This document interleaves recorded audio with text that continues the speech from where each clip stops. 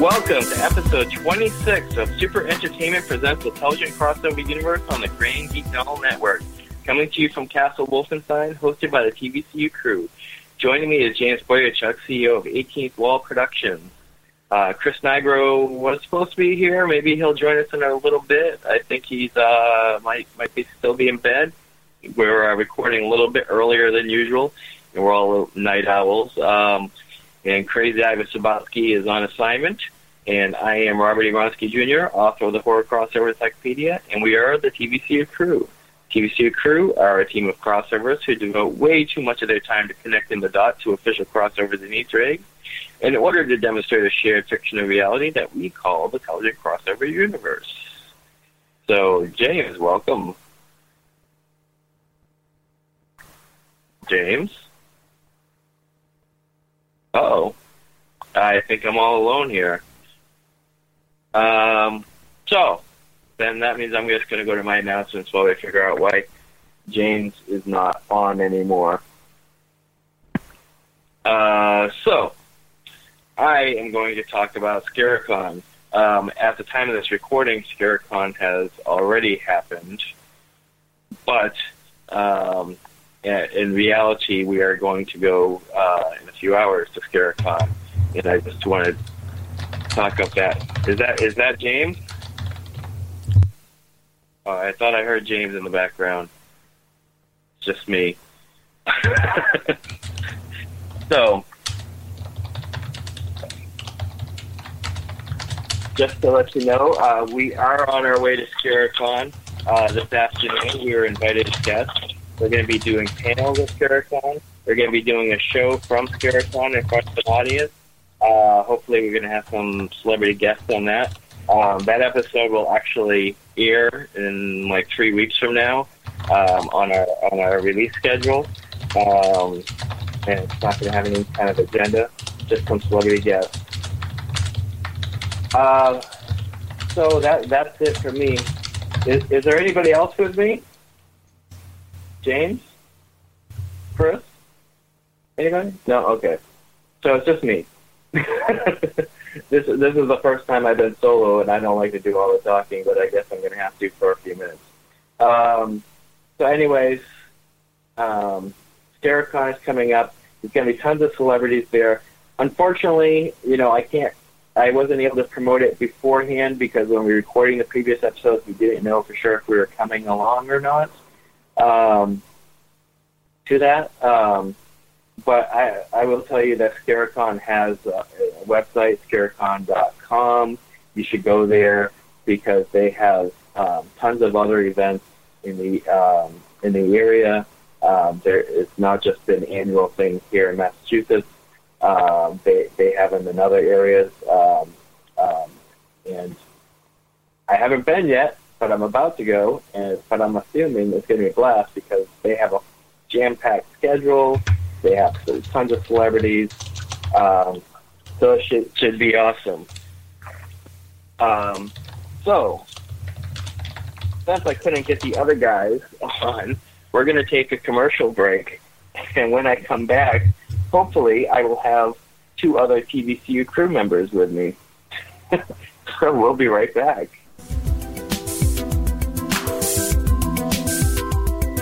And we're back. And I think I am joined by James Boyachuk and Chris Nigro. Hopefully. I'm audible. All right. So, since you didn't get a chance before the commercial, we'll do it real quickly. Do you guys have anything you want to plug? James, we'll start with you. All right. I'm just going to quickly once again plug Nicole Petit's Just So Stories, which recently came out from 18th Wall Productions. 9 all-new fairy tales in the style of Rudyard Kipling's famous Just So Stories. Cool. And Chris, how about you? Simply going to leave a reminder that my latest published work will be in the upcoming Siren's Call publication anthology, What Dwells Below, which all take place in a sewer. How glamorous is that? And perhaps appropriately,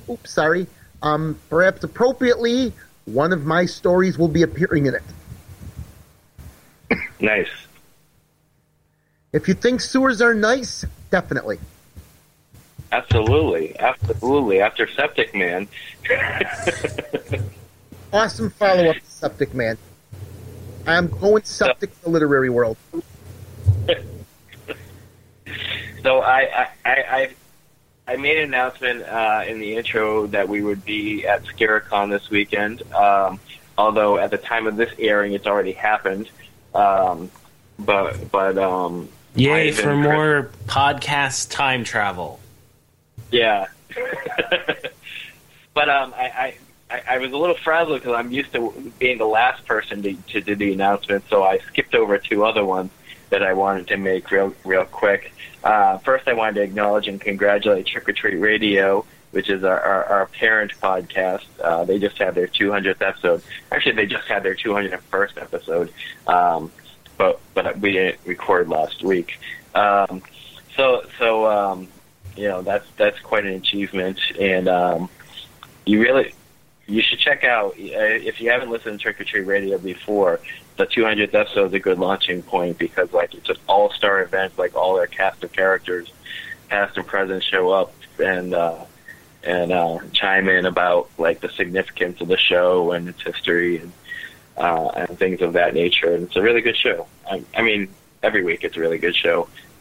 But that episode is a particularly good jumping-off point.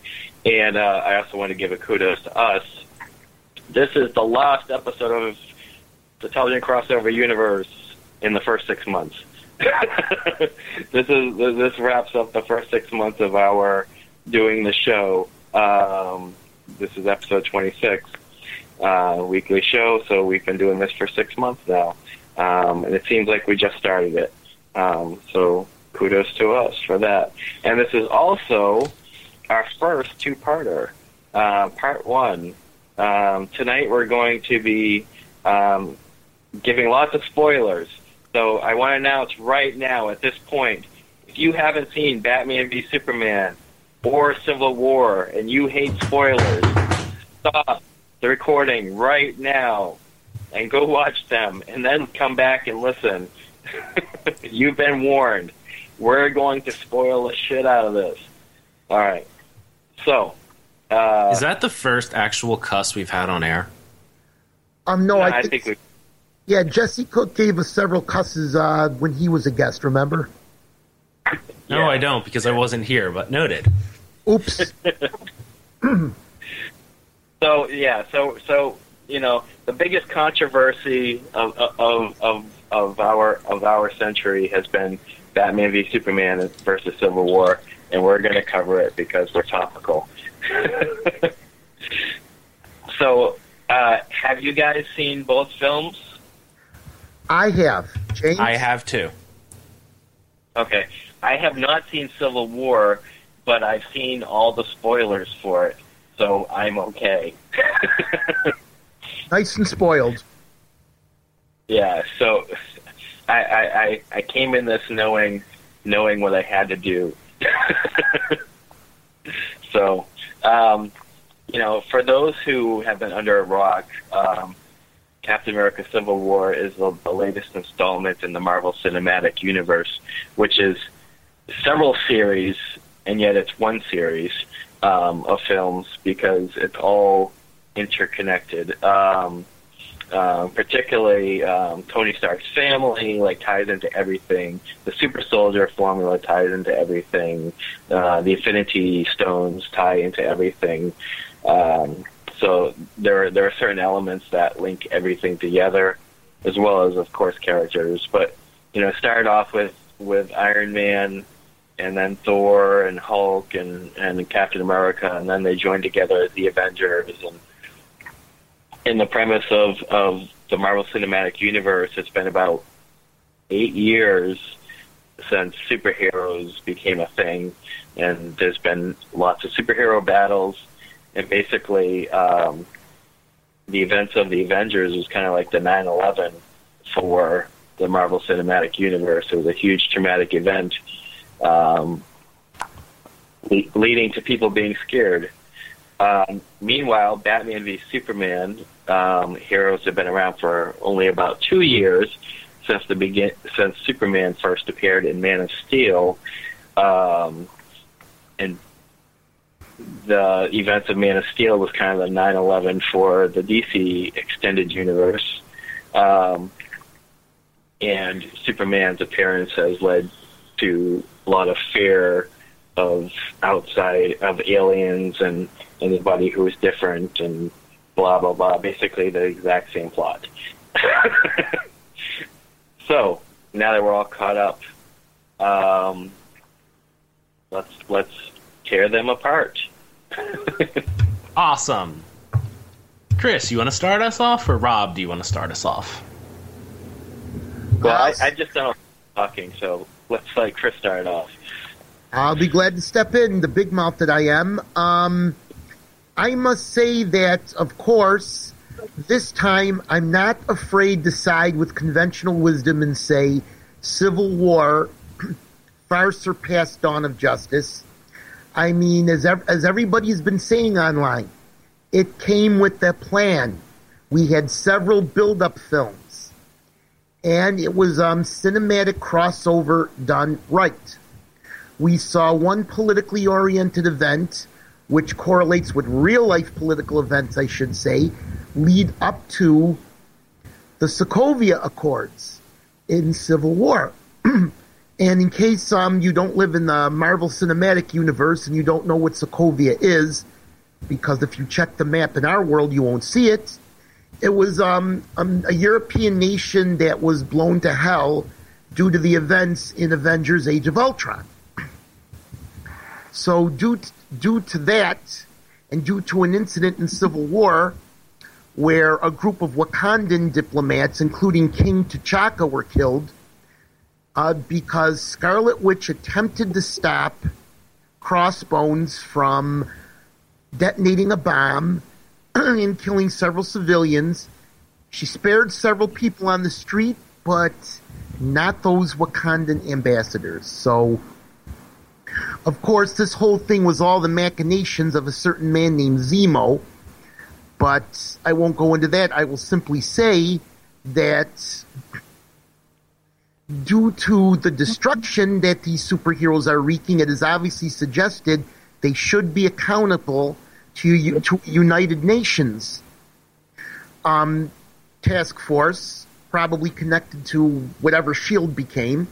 I believe S.H.I.E.L.D. is still a little bit of a secretive organization, but once again, in short, Captain America did not agree.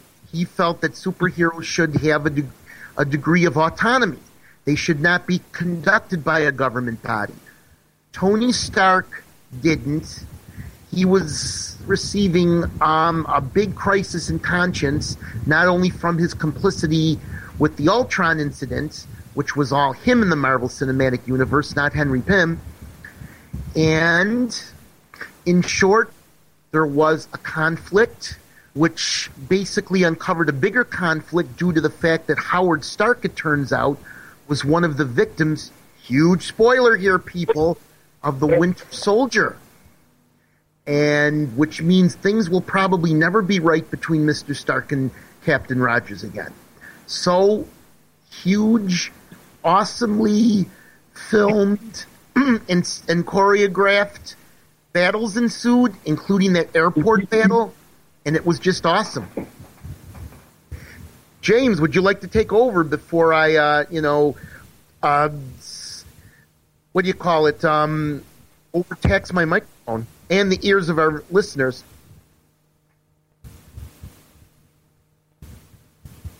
James? I think, okay.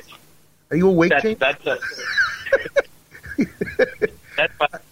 I'm gonna ask you a question, Chris. There were a lot of characters in Civil War. I mean, as with any of the Avengers movies, but it seems like even more so for Civil War.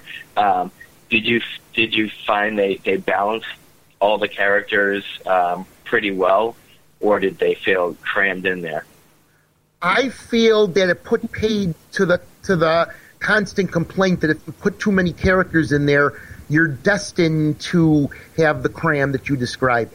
I think it was very well balanced by the Russo brothers. Nice.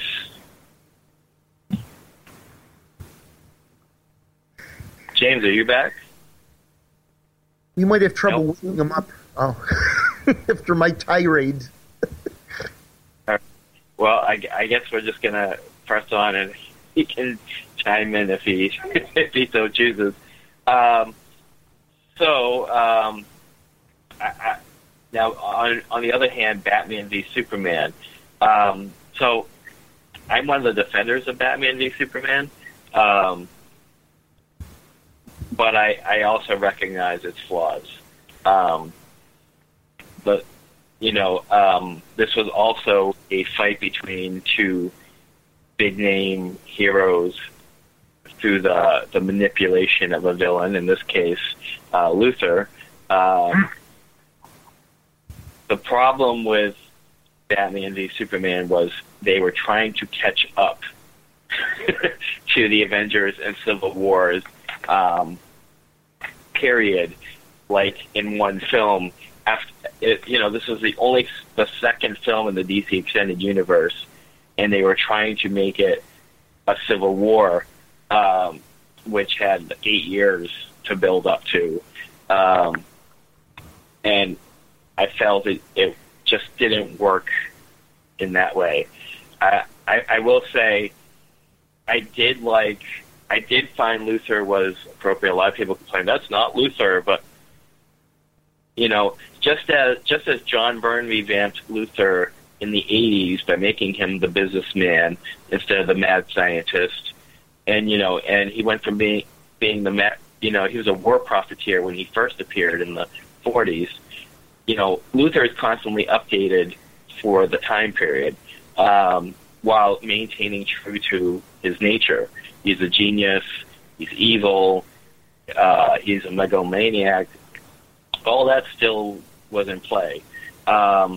If anybody could figure out who Batman and Superman were and manipulate them, pit them against each other, it'd be Luthor. The other complaint I've heard, and Ivan is one of the people who have complained this, was that Batman was really dumb. He was really dumb to be manipulated so easily by Luthor into trying to kill Superman. But I argue that, Batman is supposed to be a detective, but this is old Batman. So we got a young Superman and an old Batman. This is Dark Knight, Frank Miller's Dark Knight Batman, who's been doing this for 20 years. He's a drunk. He's pissed off. He's how many times did he put the Joker away only for him to come out and kill more people? And he's just pissed off and angry and just tired and which is why he was so. I would argue why he was so easily manipulated. I feel when Justice League comes about, we're going to see the Batman we're more familiar with, because the wake-up call he got at the end of the film from this is a spoiler episode. So from Superman's death, shook him back to himself, and I thought cinematically it was beautiful. I appreciated how they introduced the other Justice League members. I felt that it would have been better if they had timed it out and given them all individual films and then timed them together the way the Avengers did. But I understand that they're trying to rush it to get to compete with Avengers, jumping late on the bandwagon. But the way they did introduce it was cool, and they had the crisis moment. They had a little nod to Injustice. They maybe it was a little forced to try to tie in the Death of Superman storyline and the Dark Knight storyline and smush it all together. I can see, even having not seen Civil War, I still feel Civil War is better though, because it was better. They really had a plan. There's a great YouTube video That's a long YouTube video that shows clips of all the different Marvel Cinematic Universe TV shows and films. That shows like all these different little events that like lead up to Civil War, and it really shows how it makes sense. That's my 2 cents on that one. Well, do you? I guess a question I could pose to you, Rob, is that did you ever get the impression from that movie that maybe another thing that swayed Bruce Wayne's mind was what he directly witnessed with the destruction of Metropolis when in the fight between Superman and General Zod? Yeah, absolutely. I mean, like, this was the 9/11 for the DC universe. Metropolis's the battle, and to get a little political, there was a little bit of a metaphor there that this rich guy is trying to say that because some aliens are bad, all aliens are bad, and we should fear all aliens. That's a little topical and relevant to our current world, as with Civil War's subject matter. So, and just FYI, James was dropped, and Johnny's trying to get him back.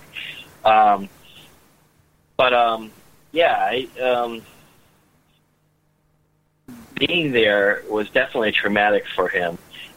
And the thing is, because Luthor knew from the very beginning who Superman and Batman was, I mean, he knew, and he already knows who all the other Justice League members are before the Justice League even started. They showed that in that file clip thing. He was able to play on that, he intercepted all those checks, that Bruce Wayne was sending to the guy who lost his legs, and then had him march back like, screw you, that guy never got him, Luthor did that and made Bruce Wayne feel even shittier. And then he was responsible for the bomb that blew up the guy that Bruce Wayne was feeling bad about, So he was just, he knew Bruce Wayne was in a state of mind already where he was tired and weak and done, and he just manipulated the shit out of that. Because that's what Luthor does best. He's, in the modern age, he's the puppet master, and he played on his fear and his anger and his frustration. He basically just played on his emotions completely, and I thought it was brilliant. The most unbrilliant part of the movie was Martha. Why did you say Martha? Wait, your mom is Martha. My mom is Martha. Okay, I won't kill you. that was really, really dumb. They needed some emotional moment, and I guess that was the easy emotional moment. I guess. My son makes the joke that that's how Civil War should have ended. Like, your best friend is James? My best friend is James. Let's be friends. Why are we fighting? We both have a best friend named James.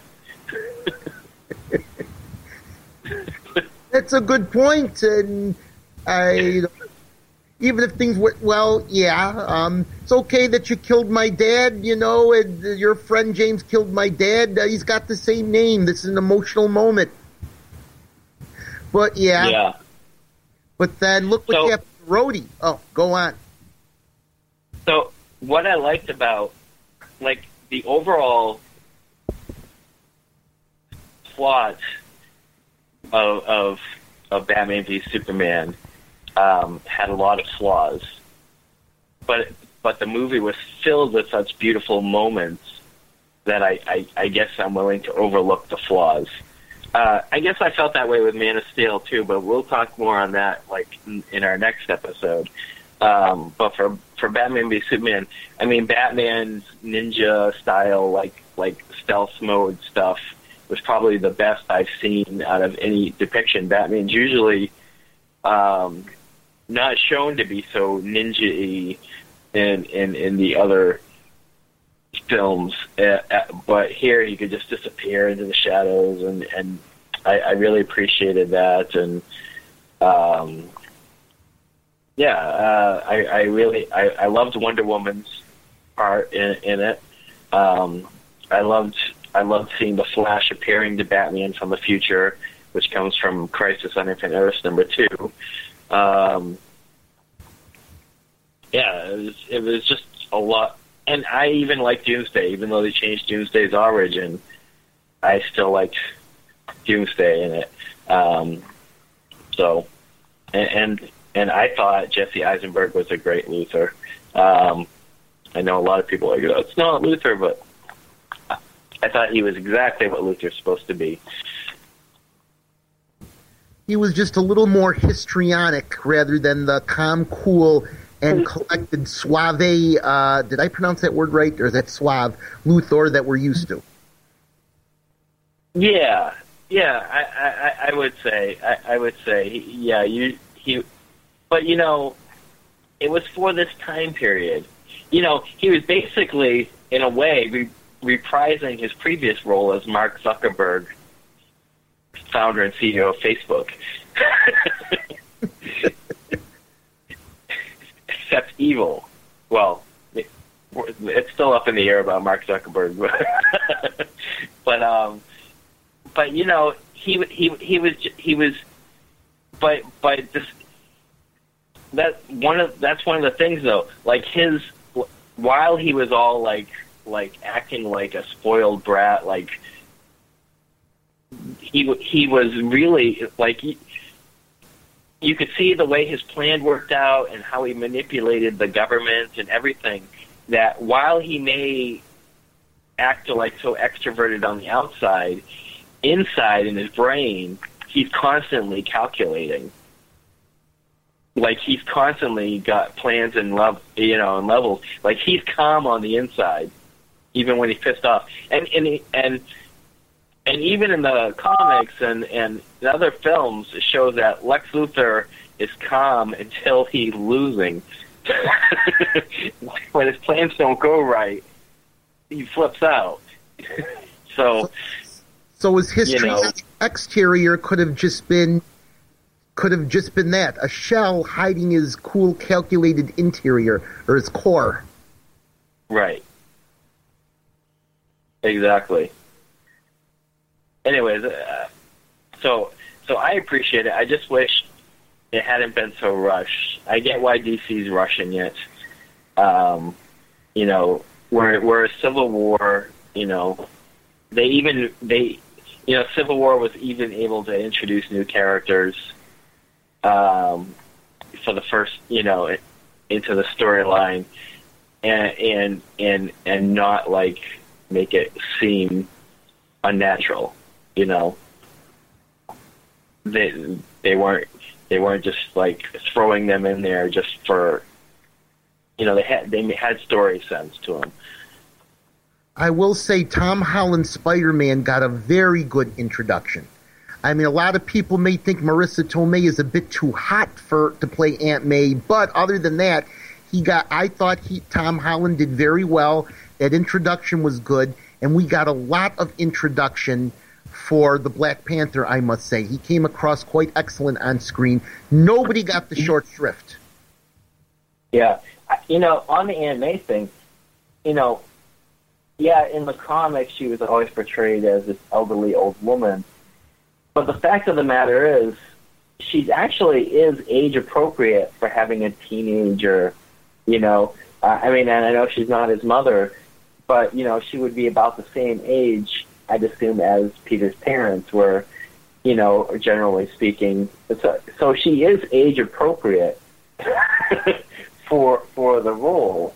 Yeah, she doesn't have to be in her 90s. She can be in her, 50s and everything. I mean, or late 40s right. or something. It may have been strange for us to see, Tony Stark drooling over her, from based on the comics, but still, yeah, it works. Yeah. Well, and they've been in a movie together before where they were romantic interests. So we got spillover. All right, that makes sense. but I think that helps, and it made sense that Spider-Man would be on Tony's side because it's been demonstrated that as a science geek he admires Stark. So Stark would have that influence on him. I think that worked quite well, which is why Robert Downey Jr. will be reprising his role as Tony Stark in the upcoming Spider-Man Homecoming. Yeah. And I'm actually looking forward to that. And it seems like it won't be an origin story, which is good. No, but Peter's back in high school. I have returned. Yay! All right. I put you to sleep there, James, with my tirade. Well, we're just about out of time. Just kidding. Hang on one second. Yeah.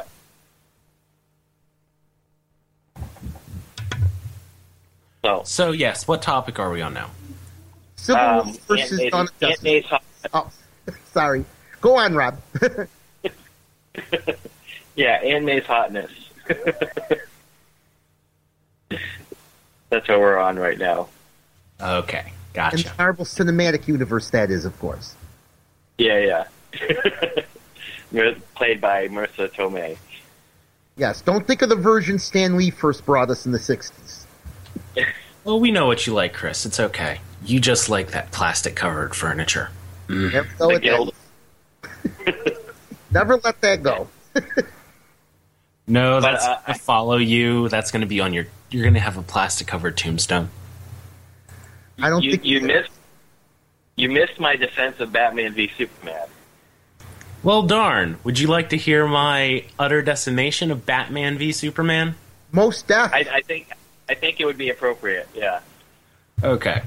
So, in fact, I previously wrote this and then added more to this. So, the next time someone asks me what a perfect 10 in filmmaking is, I'll tell them the Twilight Zone episodes, A Stop at Willoughby, or The Obsolete Man. Both are masterpieces of editing, cinematography, lighting, and visual pacing. Mute the episodes, and you'll clearly understand both.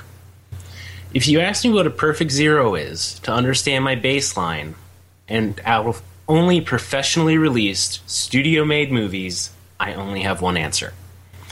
Batman v Superman.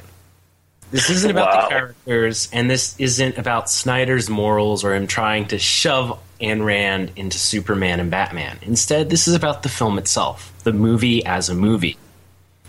And as a movie, I mean, people make a lot of Batman vs. Superman having a lower Rotten Tomatoes score than The Room. This is deserved. The Room may be infamously bad, but it is edited in a marginally competent way with marginally competent cinematography, lighting, and visual pacing. It's a horrible movie, but it's functional. Batman v Superman isn't. The editing is broken. Before I say the rest of what I say about the editing, keep this in mind. All of this is sourced from a Pro Video Coalition interview with David Brenner, Batman vs. Superman's editor. So this isn't just crazy old me with no film degree going on about the movie. These are things he actually said. There are 2 golden rules in film editing. He references these, plus these are very well known. 1, cut to something, not away from something just because you're done with the scene. 2, edit your scenes along with motion, any character motion, any object motion, or edit along the eyesight line of a character. This is really invisible, but almost any good movie is going to do these things. Zack Snyder purposely chose to ignore these rules in Batman v Superman. It's why everyone's always complaining about how weird and broken the editing is. Because every cut in the movie is a contextless jump cut. It's not cutting to anything, it's just cutting away because the scene's over. And also, everything's very still and very visually dull because there is no motion in the camera. It's not following their actions except in a few of the action sequences later on. It's not following any of the motion or eyesight lines of the scene. Jump cut after jump cut after jump cut after jump cut. The pacing is bizarre. Now, admittedly, this could be from the fact that this is cobbled together from a much longer movie. The original cut was 4 hours. They're not even releasing that. But we're left with really weird pacing things, like when Bruce Wayne gets the invitation to Lex Luthor's party, he walks around, walks down to the Batcave, looks around at his stuff, then walks back upstairs to get to his car and drive to Luthor's house. There's no visual pacing. It just does random things. Now, admittedly, that could not be a flaw in the original cut. That one I'll give them. The cinematography, though, is inexplicable. Watch the party at Lex Luthor's house from the moment Bruce Wayne unwraps his car to the end of the party. Then try and tell me why any particular shot was chosen. There's no craft reason why any of these shots were captured. It's all unclear. Like, Michael Bay is not a good filmmaker, but his movies' visuals have a basic comprehensibility. You look at it, and you understand. You can mute it and follow his movies. But Luthor's party is pretty inexplicable. Now, the party scene is a mild example compared to the action scenes, but someone could argue the action scenes are supposed to be that way. They're wild and chaotic, and you don't know where to look or what's going on. And that's defensible. But Luthor's party isn't wild, and it isn't chaotic, and you should have a very clear idea where to look. In particular, in this scene, look at Luthor's speech. The cinematography has one clear goal: direct the audience to pay attention to Luthor and listen to what he's saying. Instead, the cinematography stuffs the scene with people around Luthor that are just above his knees, and you only see their heads. Where was I? Pointless dressing behind Luthor, plants, strange windows, columns, and some baffling lighting, which lights him from below, which we'll get to in a second. Then the speech starts as a distant shot around Eisenberg's calf, which emphasizes the set but de-emphasizes Eisenberg and his speech. He has to constantly fight for all of the audience's attention in the middle of all of this pointless dressing that doesn't tell you anything. Now, there are times this can work. It works very well in George C. Scott's Patton, which uses a very similar from-the-calf-up view. The thing is, Patton is front of the American flag, so it is still directing you into his speech. But now the lighting. The lighting's as dramatic as a teenager's mascara. Everyone and everything is either lit from below, like children playing spooky faces with a flashlight, or shot with ambient lighting that washes everything out into just vague, washed-out, empty space. This is one of the decisions I think they consciously made. Big scenes are underlit, mundane scenes are ambient. There's a couple exceptions here and there, which more or less is tone rather than content. But it doesn't work. It makes the visuals tiring. There's no variation. And if you try to think about it narratively, why would Luthor have such terrible underlit lighting in his home? Now, this is where you can definitely argue Impressionist German cinema. They're doing Cabinet of Dr. Caligari, and yeah, that's what they're going for. But they went for it in the wrong way, because this is a hyper-realistic movie. So that's like wandering around your neighborhood dressed like Darth Vader. Yes, it's dramatic, but it's also stupid if you're not in a long time ago in a galaxy far, far away. You need to bounce that. So, in the end, this is the worst studio-released, big-budget movie I have ever watched, or any studio-released movie. Now, as for the characters, I don't hate so much what they were going for as what they tried to do. Let me rephrase that. I don't hate what they were going for so much as how it came out. Having a Batman who wants to kill Superman can work perfectly fine. It's not what I want to see, but it could work perfectly fine if you actually build his character arc around this. For instance, let's say you start with normal Batman, who is very against killing. But then, as he's dealing with this Superman, and as he thinks Superman's a villain, he realizes this is the one case where he has to abandon everything he is to stop the threat permanently. He has to give up everything that makes Batman Batman to save the universe. Building his arc around that, you now have a lot more dynamic character conflict than you have in Batman vs. Superman. You start with a Batman that's recognizable, and then he progressively grows darker as he throws away everything that makes him himself. And then his redemption at the end actually has heavy narrative weight instead of just being, oh, he didn't brand Luthor for some reason.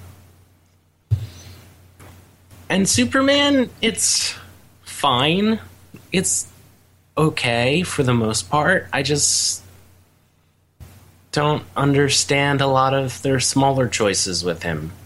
Like having him just stand stunned as a bomb goes off in Congress, or Ma Kent's speech. I don't hate it, it's just very strange and doesn't fit the tone they're trying to go for, which further hurts the movie. So those are my thoughts. We got a whole audio book for a cinematic deconstruction of Superman, or Batman v Superman. Yay! Yay, me! So before we wrap up, do you have any thoughts on Civil War? Because we covered that too. You need another audio book, James. Give us one. I only have a few brief things. I really like the movie. I just think what really hurts the movie, for me, since I'm just going to cover the negatives really quickly, what really hurts the movie for me is, one, you can tell it was heavily rescripted once they realized that they were going to have more Robert Downey Jr. Iron Man. So he's not as much a villain now, which makes all of Captain America's responses to him seem really out of place. Like he's responding to something that never happened. Two, Zemo's motivation changes a lot. Is he a Nazi? Does he want to take over the world? Is he just sad about his family? And it really just ends up hurting the movie because he doesn't have anything consistent. It just goes back and forth, back and forth. I really love Spider-Man, and I thought it was really fascinating when they did the pen sequence with the pens from World War II, and they make very clear that the MCU Steve Rogers hates FDR.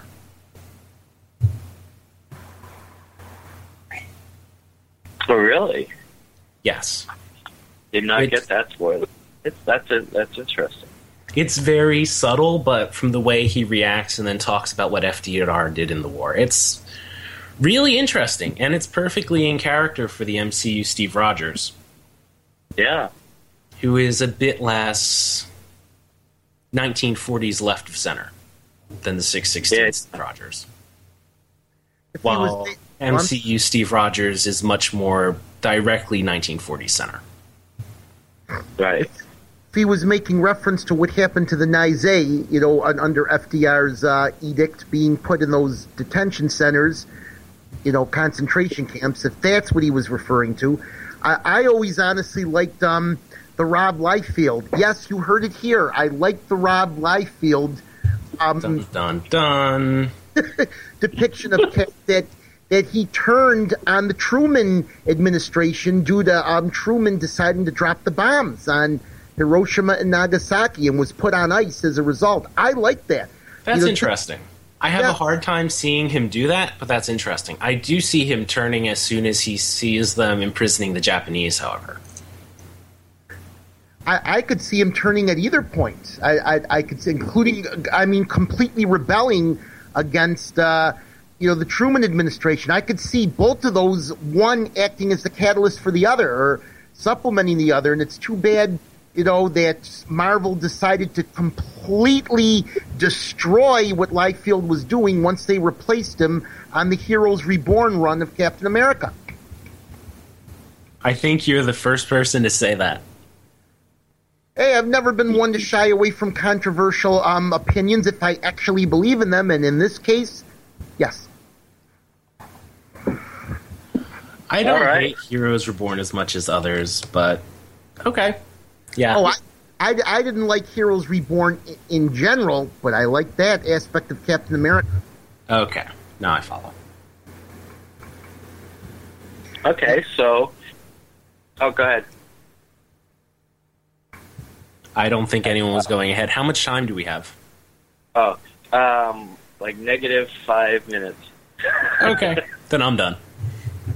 So, well, that's all right, because though we've run out of time, next week we're actually going to be continuing this discussion, diving into the larger discussion of DC and Marvel movies and TV shows. So before we end, I want to thank our sponsor, LexCorp, as well as our mysterious benefactor who has sponsored all of our May shows, Hail Hydra. And a special thanks to Tiny White and the Deadites for our show's theme music, Leap on a Stream. Thanks to all who listened, and remember to subscribe to and rate our show on iTunes. And as always, everything happens somewhere. Good night.